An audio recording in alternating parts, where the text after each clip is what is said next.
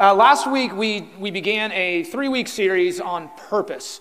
And if you missed it, we're looking at what purpose is in our lives through the eyes of Elijah and the story of Elijah. And last week, we talked about how we started at the end of the story of Elijah and how he was under this broom bush and he was despondent because he believed the empty threats of the enemy that said that he was alone and that, it got to this point where he was telling God to take his life. And what God did to minister to him in that moment where he was under this tree asking God to take his life, God gave him rest, he gave him food, and he gave him a purpose. And so purpose is very, very important in our lives. It's something that gives us life. It gives us all sorts of things. And a lot of times when we find ourselves under that broom bush, asking God to take our lives, telling God that we're all alone, it's really because we're living without purpose.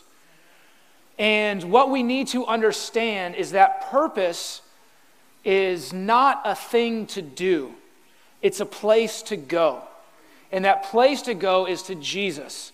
The purpose for all of us is to know Jesus more. We might all be gifted with different abilities and different talents, and so the job that we have might look a little different, but the purpose is the same.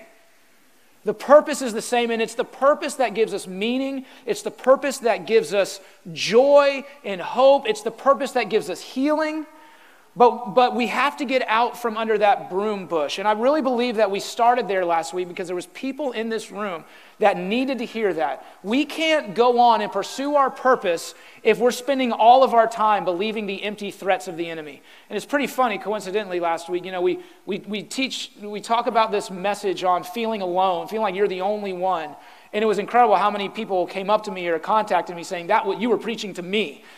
And here we are in a room and you're feeling like you're alone and you're surrounded by people who feel the exact same way. Isn't that funny how the devil works, trying to tell you that it's just you all the time? And it's not.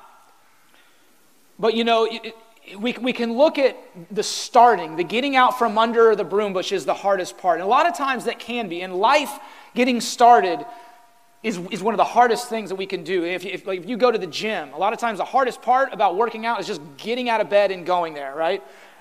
For me, in school, the hardest part necessarily isn't the work. It's actually telling myself to turn off the TV or do whatever I'm doing and actually sit down and do the work. Once it's there, you kind of get on a roll, you get going, you deal with this momentum. It's like, okay, now that I've started, I'm on my way. And you can kind of, for wherever you're at in life, whatever you do, you can find truth in that. But what we're going to talk about today is a little different because when we're on our pursuit and we're finding our purpose and walking in our purpose for the Lord, it's filled with all kinds of starts because it is also filled with a bunch of stops. And the stops can be equally hard, if not harder. But what we need to understand, when God has called you to stop, just because the work may have stopped, the purpose hasn't stopped.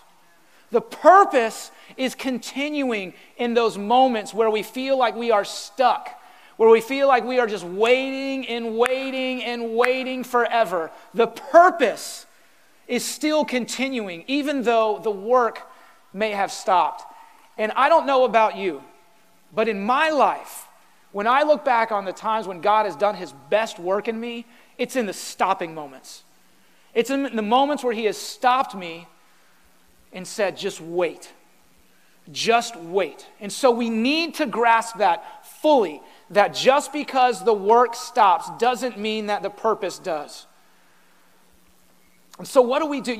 When we think about Jesus, he says himself, I am the way, the truth, and the life. And we see Jesus as truth. Everything he says is true. He is truth. We see him as life. He gives us life. He gives us eternal life. But he is also the way. And the way indicates that we are going somewhere, right? It's not the destination. He's the way. And what is he the way to? Well, he's the way to truth. He's the way to life. He's the way to hope and joy. But ultimately, he's the way to himself. That's what the way is. And that, again, is what our purpose is. So we have to consider that we are moving in a direction. And so because of that, the stopping is really hard. But look at it this way.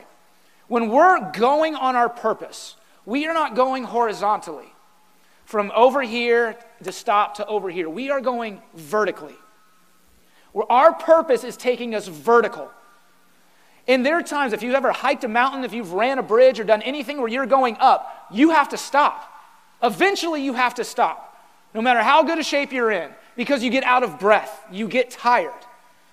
And so as we continue to go up, as we continue to travel vertically, there's going to be times when we have to stop and take a deep breath.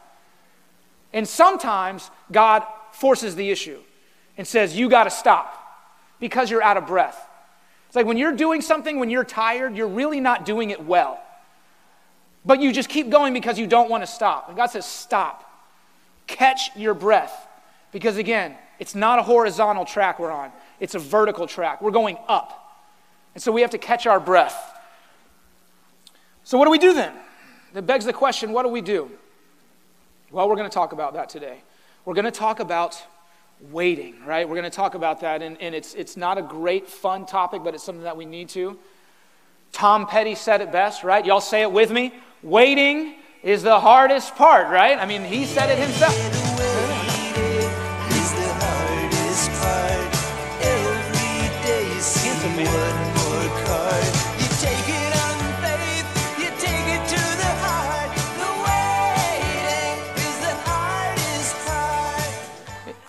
There it is. Thank you, Robert. It's, you know what's funny about that song? We hear it come on and we start, woo, waiting is the hardest part.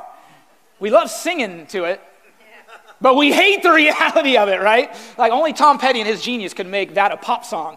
You know, but it's funny. It is so hard. It's so hard to wait. And so what we need to understand now is look at what we do. It's inevitable, all right? We're not talking about how to avoid it. Because waiting is good.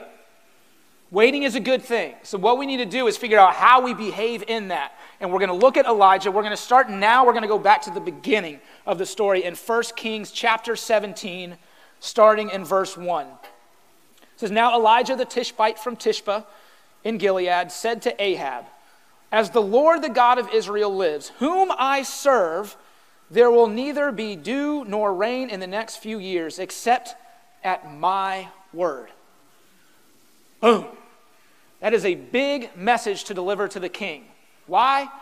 The Bible actually says in the previous chapters leading up to this that Ahab was the most evil king that had come in a succession of kings. The most evil. They just kept getting progressively worse and worse. And then it gets to Ahab, and the Bible says he was the most evil.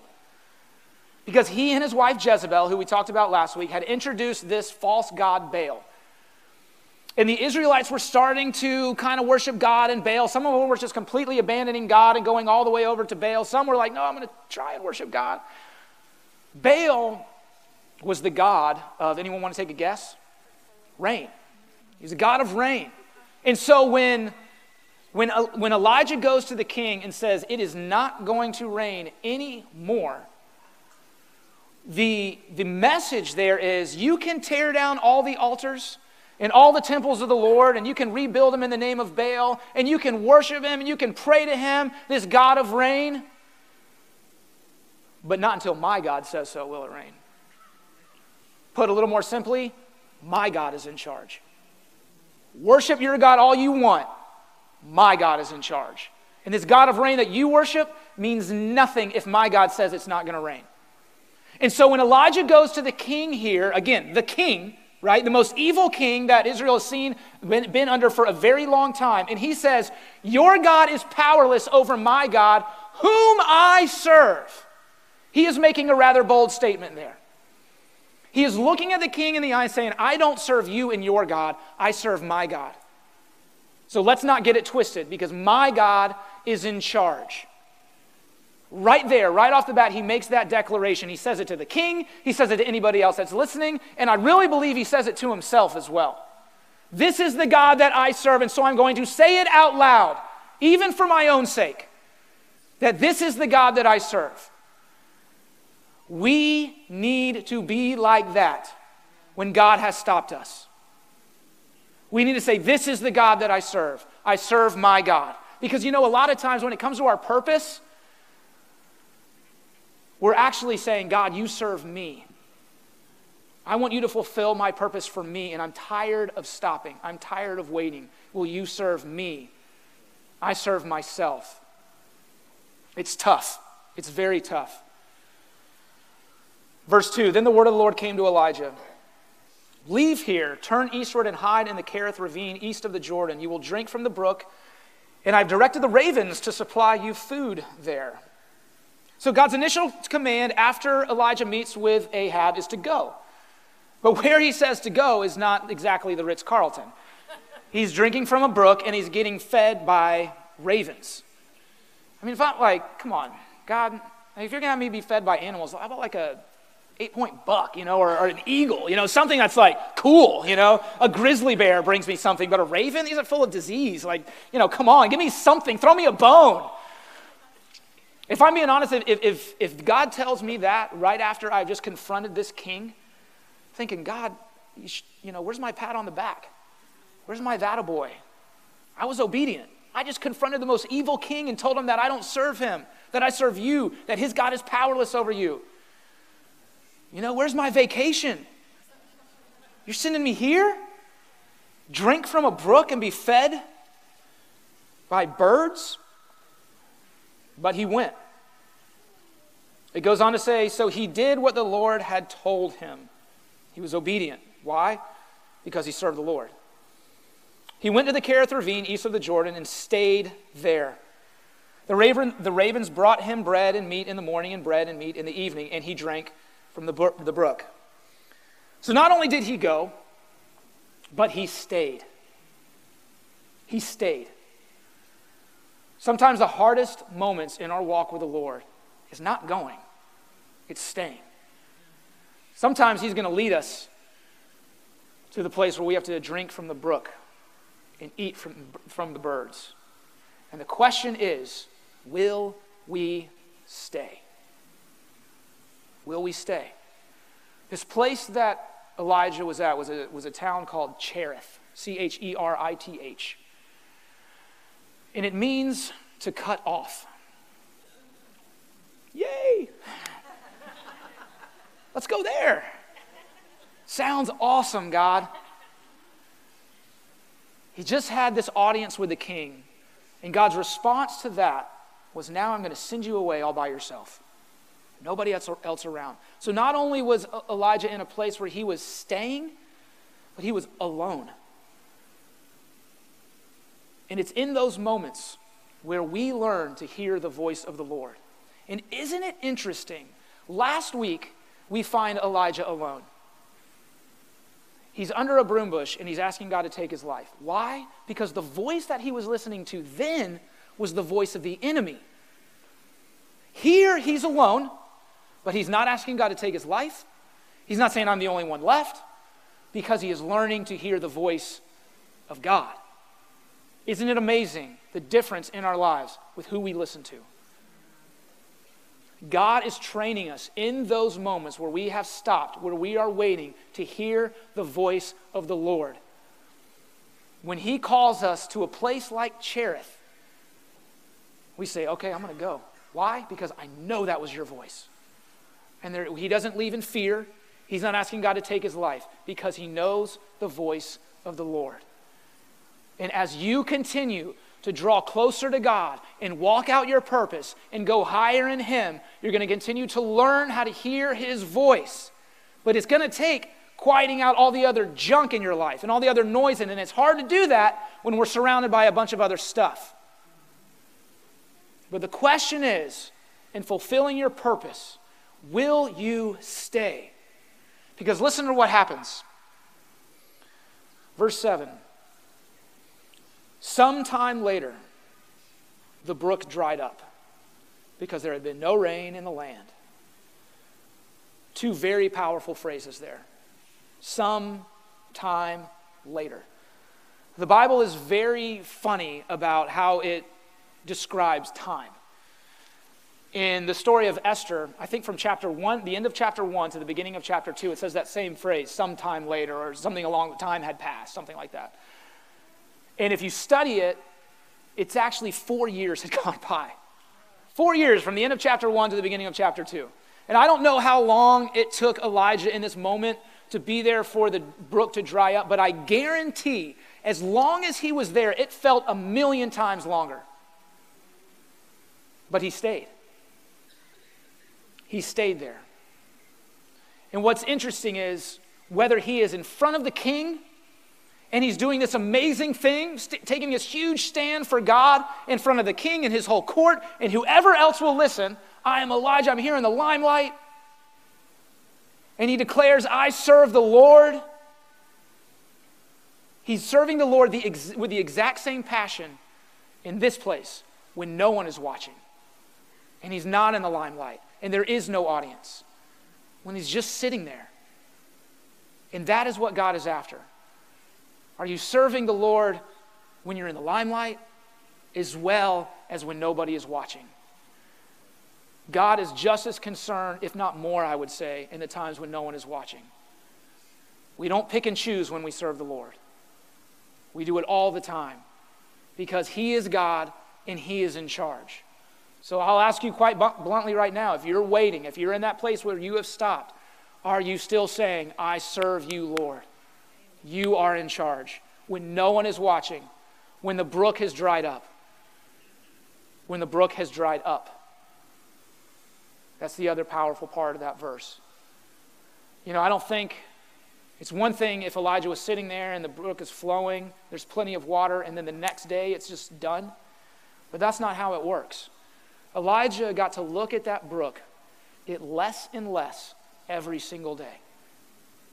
That was the only water he had, to the point where I picture him on his hands and knees, slurping whatever little bit of water was left. Think about that. Every single day, he was seeing his provision just dwindle to the point where it got to nothing. God, you seeing this? It's drying up.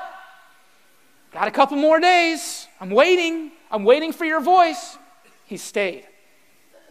And as the brook dried up, he stayed. Because the purpose for him was not what he offered God and what he could do, but it was loving him more, drawing closer to him more. The work could wait. The work was in God's timing. And so again, that's where we get things backwards. We get antsy because we think the work can't wait. We have to do it. Look, God uses us because he loves us, not because he needs us. The work is secondary. The purpose is getting to know him more, and are you willing to stay when the brook dries up?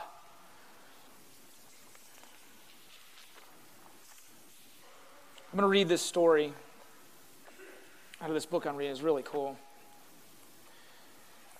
It says here, one of the best known of the desert fathers of the 4th century Egypt, Saint Serapion the Sidonite, traveled once on pilgrimage to Rome. Here he was told of a celebrated recluse, a woman who lived always in one small room, never going out, skeptical about her way of life. For he himself was a great wanderer. Serapion called on her and asked, "Why are you sitting here?" To this she replied, "I am not sitting. I am on a journey." We get so consumed with going. God's saying, sit still. Sit still.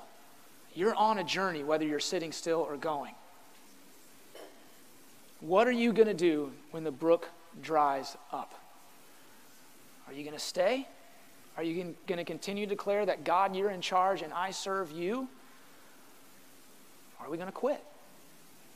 That's really the only two options. I'd love to say that there's more. But what we need to understand is in those moments, God is doing his best work. And the purpose in your life has not stopped just because you're not moving. The Christian faith, we are travelers. We are on a mission. We don't have a mission. We are on a mission. We are going towards the way to Jesus. And he is drawing us in. He's drawing us up. But sometimes that requires us to stop. And if he does that for Elijah, if Elijah needed it, chances are we do too.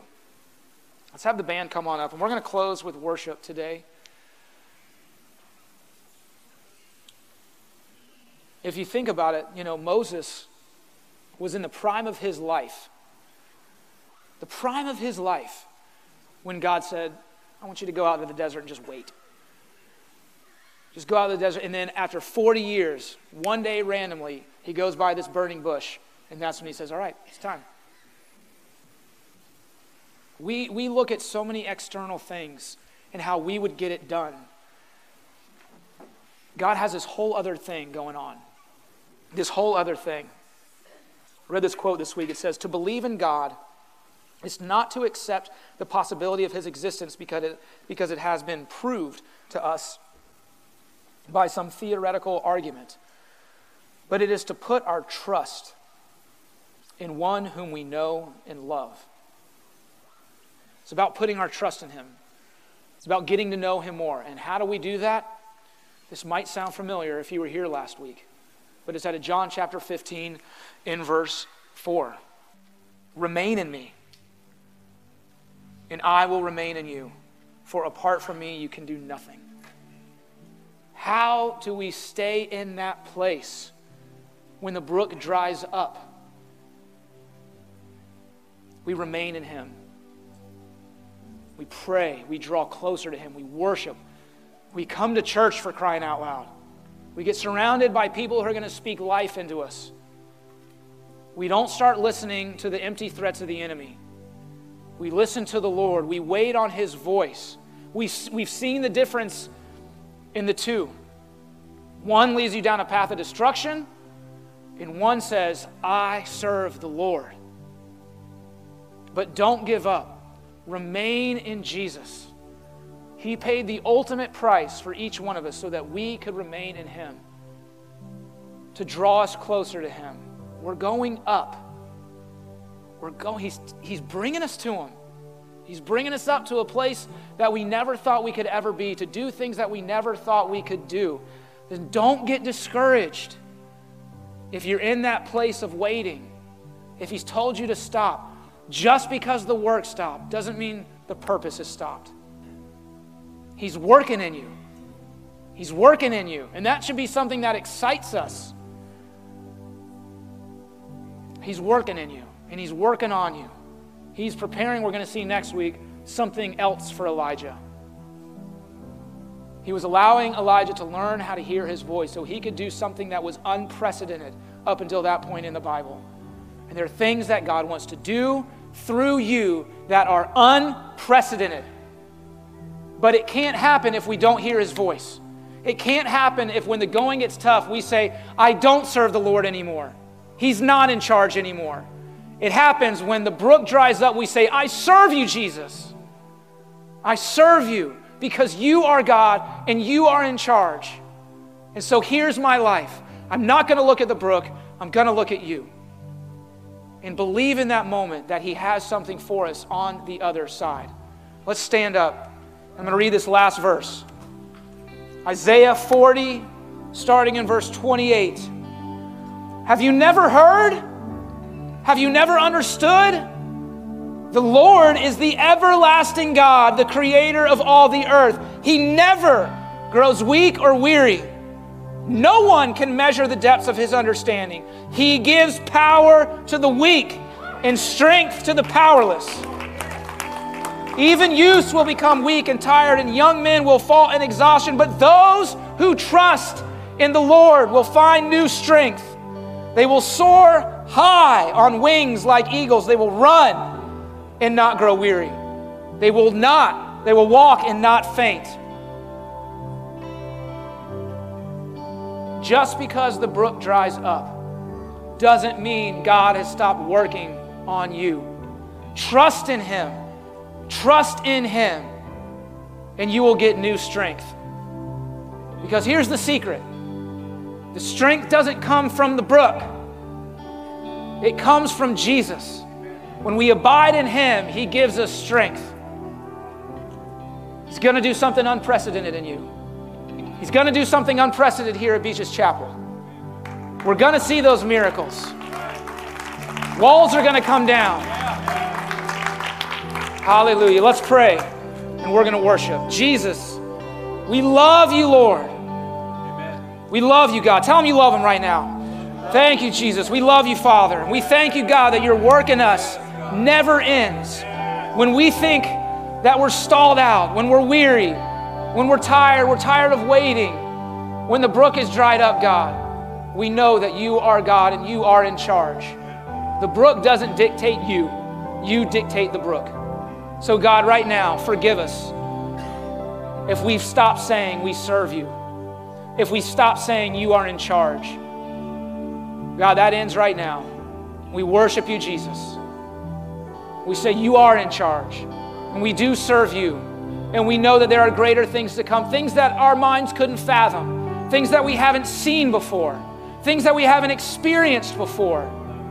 Miracles, Father. Miracles, Jesus. That are going to go beyond our own purpose. But the purposes of those around us, God. Thank you, Jesus.